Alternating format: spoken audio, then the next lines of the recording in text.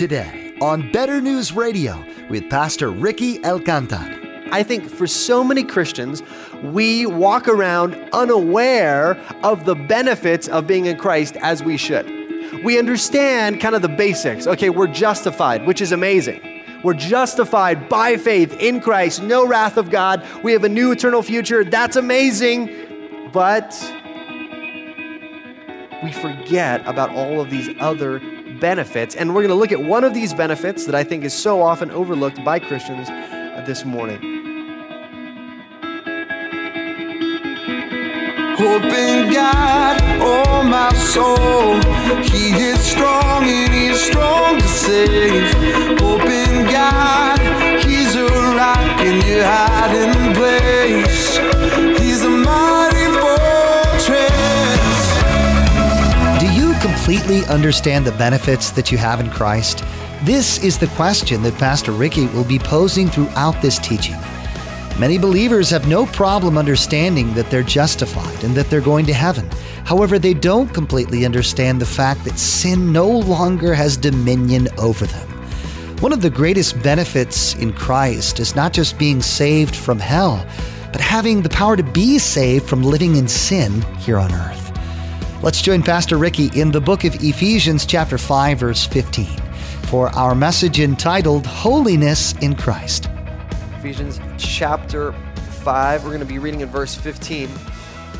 And, it's interesting this week, I was listening to a story about whether or not people get their money's worth out of college tuition. In other words, they were looking at some of the most expensive schools that are out there and looking at how much you're paying in tuition and looking at, basically, are you actually getting your money's worth out of the college? And it was funny because they sort of discovered two things. First, that if you just show up and go to class, you probably are not getting your money's worth.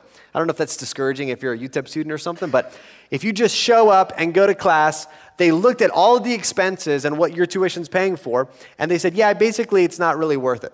But if you use all of the benefits that are available to you as a university student, it's totally worth it. And they were pointing out things like if you're an undergraduate, you have the opportunity to be involved with graduate research or use the labs for your projects or take advantage of professors, even visiting professors, take advantage of various, this is exactly what happened to me when I went to UTEP. I was a UTEP student, proud alumni, and I think for the first 2 years of being a student there, did not understand the stuff that I was allowed to do because I was a student. So I just kind of showed up and went to class and went home. And it was like the third year or something, I discovered, I don't know where I found this list or something, of other things you can get for being a student. So I found out that we had like a gym, and it was like a nice gym. And I found out because I was about to pay like $40 a month to go to EP Fitness or something, and I have like a nicer gym for free. So that was pretty cool. I found out you could get to a bunch of sporting events for free or for like super low cost. I found out that I'm terrible at math and there are actually people that are paid to help me pass my math class, which I thought was pretty cool. I found out that there was a row of Macs that sit in the back of the library that you could do video editing on or whatever you want to do that I didn't even know about. And so it was funny. My third year of being a student, I suddenly discovered all of these benefits, just random, wide-ranging benefits. I got discounts at restaurants, and I was just like, wow, somebody should have told me about this when they should have a class. Like, here are all the things you can do now. I got to go see movies for free. It was. I felt like a kid on Christmas. Like, hey, this is actually pretty cool. There's lots of things. Well, the reason that relates to our text this morning is that I think for so many Christians, we walk around unaware of the benefits of being in Christ as we should. We understand kind of the basics. Okay, we're justified, which is amazing. We're justified by faith in Christ, no wrath of God. We have a new eternal future. That's amazing. But we forget about all of these other benefits. And we're going to look at one of these benefits that I think is so often overlooked by Christians this morning. And it comes in a funny place in the book of Ephesians. So let's begin reading in verse 15. This is God's word. Look carefully then how you walk, not as unwise, but as wise, making the best use of the time because the days are evil. Therefore, do not be foolish, but understand what the will of the Lord is. And do not get drunk with wine, for that is debauchery, but be filled with the Spirit, addressing one another in psalms and hymns and spiritual songs, singing and making melody to the Lord with your heart, giving thanks always and for everything to God the Father in the name of our Lord Jesus Christ, submitting to one another out of reverence for Christ. This is God's word. Well, up front, I'm going to let you know that because of our short time this morning, I'm going to focus most of my attention, most of our attention on verse 15 because I think we're familiar with some of the other concepts in this passage, but this kind of strange command to be filled with the Spirit that comes right in the middle of a section on holiness catches us off guard. And I want to highlight one of the benefits of being in Christ that we so often miss. This command comes at a section where Paul is talking about how we're to live in Christ. Many Christians, I think, assume that okay, I understand how to live in Christ generally. I understand I was saved, and now I'm just supposed to do this stuff, right? I'm supposed to not sleep with people that aren't my spouse. I'm supposed to not lie. I'm supposed to do good things, et cetera, et cetera. I get it. But we miss this command that's kind of hidden in chapter 5 to be filled with the Spirit. Now, a few things about this command. First, notice that it is actually a command. That's weird to us, right? He commands us to be filled with the Spirit, which is funny for me because I don't walk around feeling that command. I walk around feeling, don't lie, right? Don't commit adultery, but I don't feel the command, be filled with the Spirit. That doesn't weigh on me, but it should. It's also a continual command. The original language here carries kind of a continuous force. So many commentators say that the best way to sort of translate this is that it should probably actually be filled continually with the Spirit. Not that you're looking for once to be filled, but you're to be filled continually with the Spirit. And it is a command to actively be passive. Okay, here's what I mean by that. The real actor is who? The Spirit. The Spirit is the one filling you, right? Well, the command is to you, though, in essence, to stand there and be filled, which is kind of a strange command, right? It's not fill yourself with the Spirit. It's be filled by the Spirit. So, what does this mean? This is such a strange command, but it is a command, so we need to figure out what we are supposed to do, right? Well, we're going to answer 3 questions this morning. First, why do Christians need to be filled with the Spirit? Second, how do I obey this command to be filled with the Spirit? And third, how can I tell if I'm being filled with the Spirit? And all of that, I'm going to kind of base around one big idea. And it's this, that being in Christ, which is our theme of the book of Ephesians, being in Christ means being brought into a Spirit-filled life. It's not separate from being in Christ. If you are in Christ, you've been brought or should be brought into a Spirit-filled life. So first question, why do Christians need to be filled by the Spirit? Well, to answer this question, let's real briefly rewind in the book of Ephesians and see what else the book of Ephesians says about the Spirit. Now remember that the big theme of Ephesians is being in Christ. The whole first half of the letter is Paul yelling at us about what's happened because we're in Christ. It's all about who we were. We were cut off from God. We were alienated from God. We were, as Paul says, without hope and without God in the world, which is a pretty desperate situation. We were dead, but in Christ, we've been made alive. That Jesus was our substitute. He died in our place. He bore our alienation. He bore God's wrath for us so that if we believe in Him, all of the things that happened to Jesus, it would be as if those things happened to us. So His life of righteousness was counted as our life of righteousness. His bearing of the punishment that we deserve, that was counted as, hey, we've already borne our penalty. And the new life that He was raised to, that is what we're brought into as Christians. But there's this other benefit that we haven't talked a lot about that kind of runs through the book of Ephesians, and that's that when we're in Christ, we are also brought into a Spirit-filled life. Look at Ephesians. We're going to flip around just a little bit here. Ephesians chapter 1, verse 13. Read this verse with me. I want you to see this. 1:13 says this. In him you also, when you heard the word of truth, the gospel of your salvation, and believed in him, were sealed with the promised Holy Spirit, who is the guarantee of our inheritance until we acquire possession of it. So what he's saying is that at the very moment you came to faith in Christ, you were sealed with the Spirit. Something happened to you. You were given the Spirit, who then is a guarantee of all of the benefits that you're going to receive one day in eternity.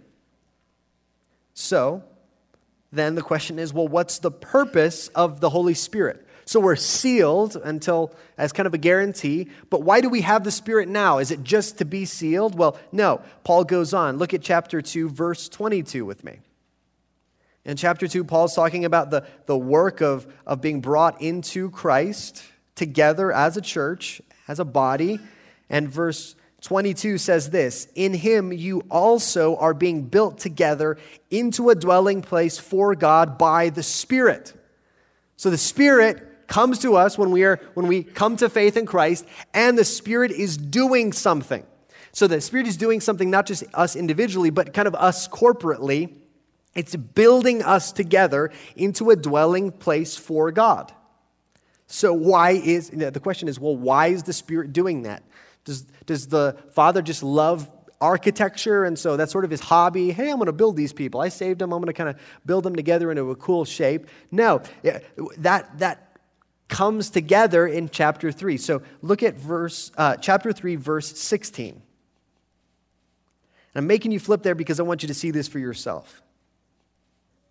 So Paul is praying, chapter 3, verse 16, that according to the riches of his glory, he may grant you to be strengthened with power through his Spirit in your inner being. And then he prays a bunch of things, but remember that the main prayer is that you would be strengthened with power in your inner being.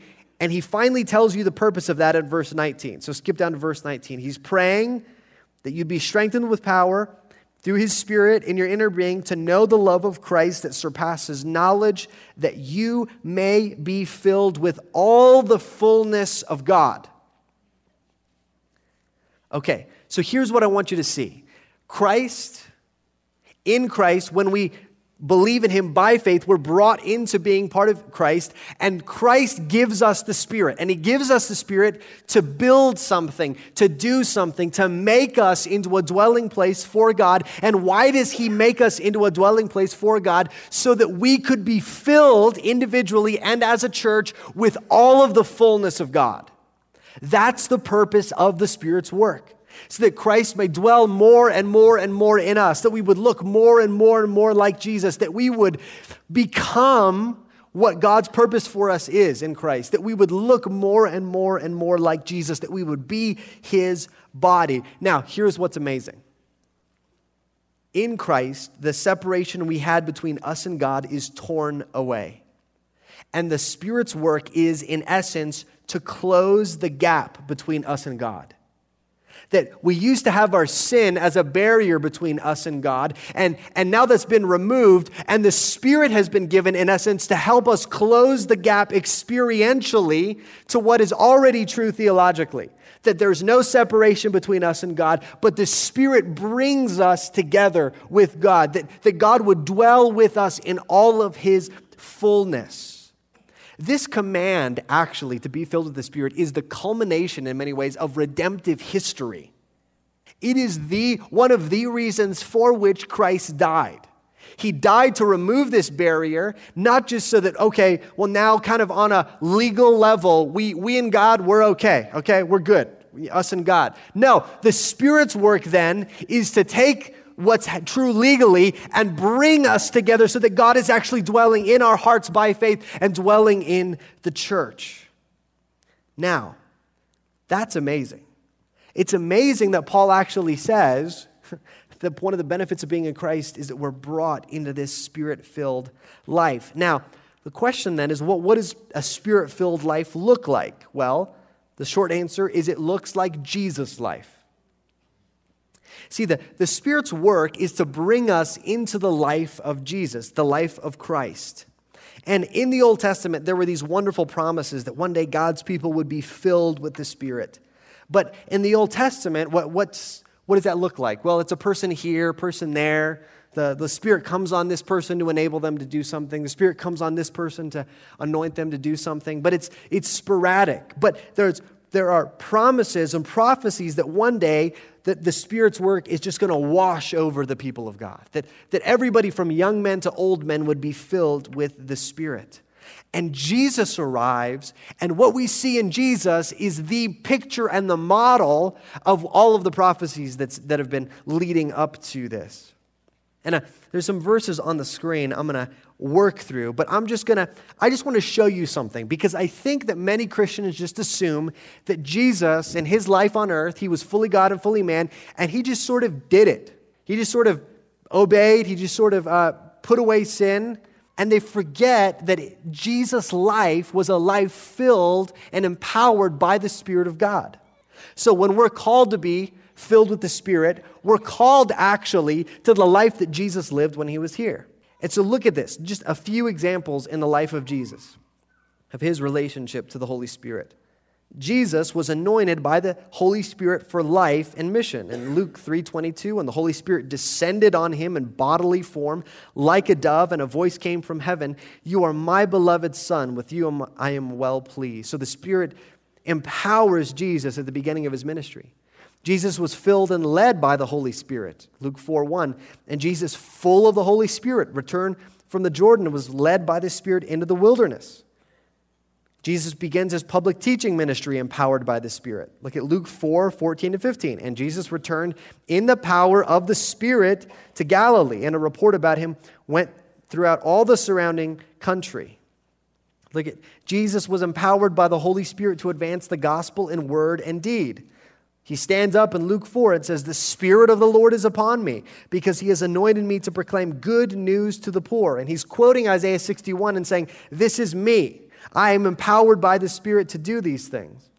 Jesus also worshiped under the influence of the Holy Spirit. Luke 10:21 says, "In that same hour he rejoiced in the Spirit and said, I thank you, Father, Lord of heaven and earth, that you have hidden these things from the wise and understanding and revealed them to little children." So here's the point I want you to see. Jesus lived his life full of the Holy Spirit. That he was, as our model, a man dependent on the Spirit and living life in the Spirit. And he, above all, obeyed this command to be full of the Spirit continually. And this was possible because there was no separation between him and the Spirit, no sin, no wrongdoing.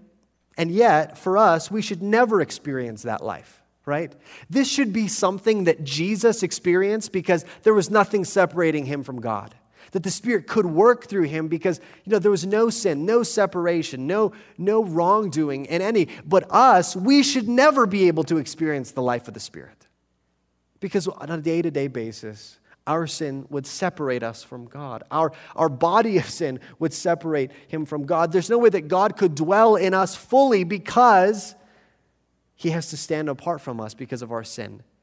Well, what Jesus did on the cross is he went to the cross, he suffered and died. He was cast out. He cried out, my God, why have you forsaken me?" so that the separation could be removed, so that the gap could be closed, and so that we could be filled with the Spirit.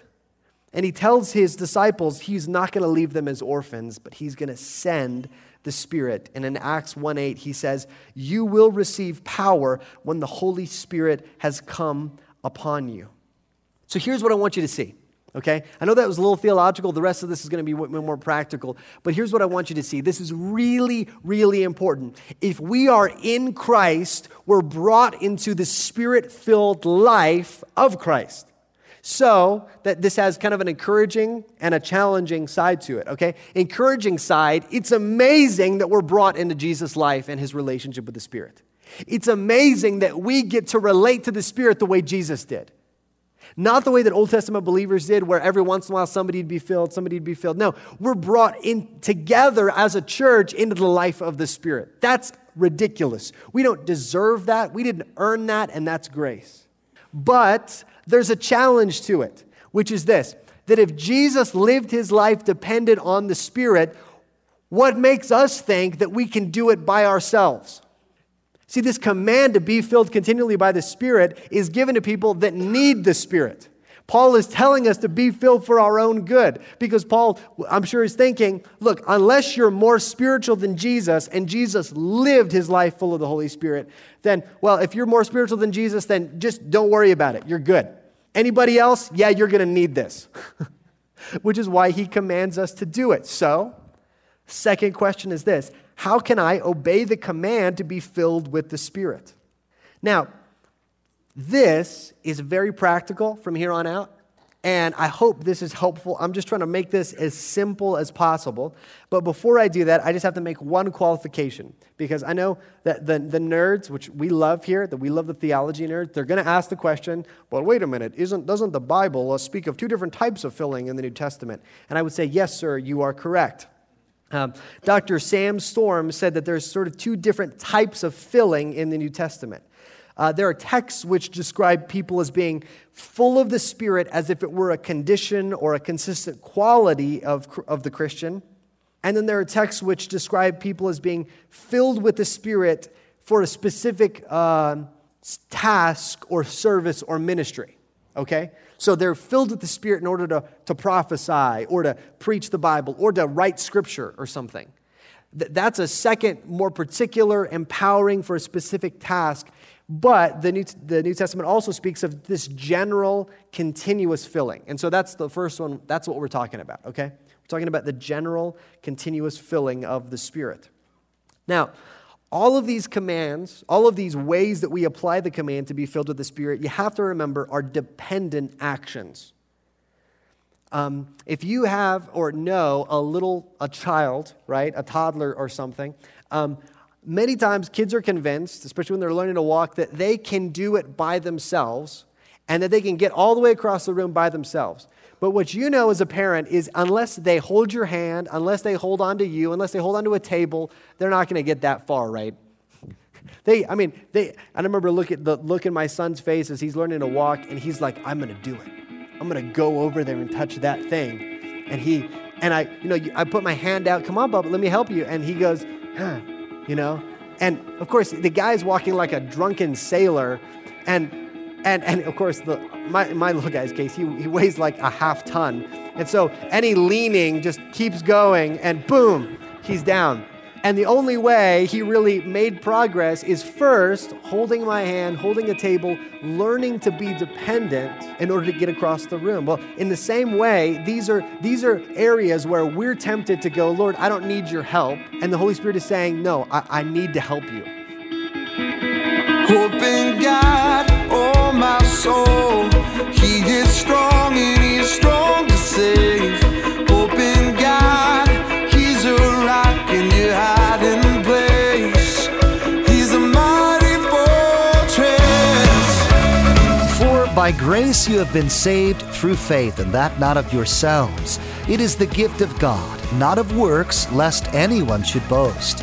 For we are his workmanship, created in Christ Jesus for good works, which God prepared beforehand that we should walk in them. These verses from Ephesians speak to who we are in Jesus and how we became one of his. Pastor Ricky will be taking us through the book of Ephesians, seeking the answer to the question, who am I? For more information, email us at radio@betternewsradio.com. Sometimes it is just easier to call. Our phone number is 915-562-7100. We'll be happy to help you. Again, that number to call is 915-562-7100. You can learn more about Better News Radio, Cross of Grace Church, and Pastor Ricky at our website, betternewsradio.com. All of Pastor Ricky's messages through the Bible are available to listen to or download for free at betternewsradio.com. You'll also find contact information, driving directions to the church, and details about activities and upcoming events on our website. We also encourage you to follow the Cross of Grace Twitter feed at Cross of Grace EP, where Ricky tweets additional thoughts about the messages you hear on Better News Radio. Or connect with us on Facebook at Cross of Grace EP.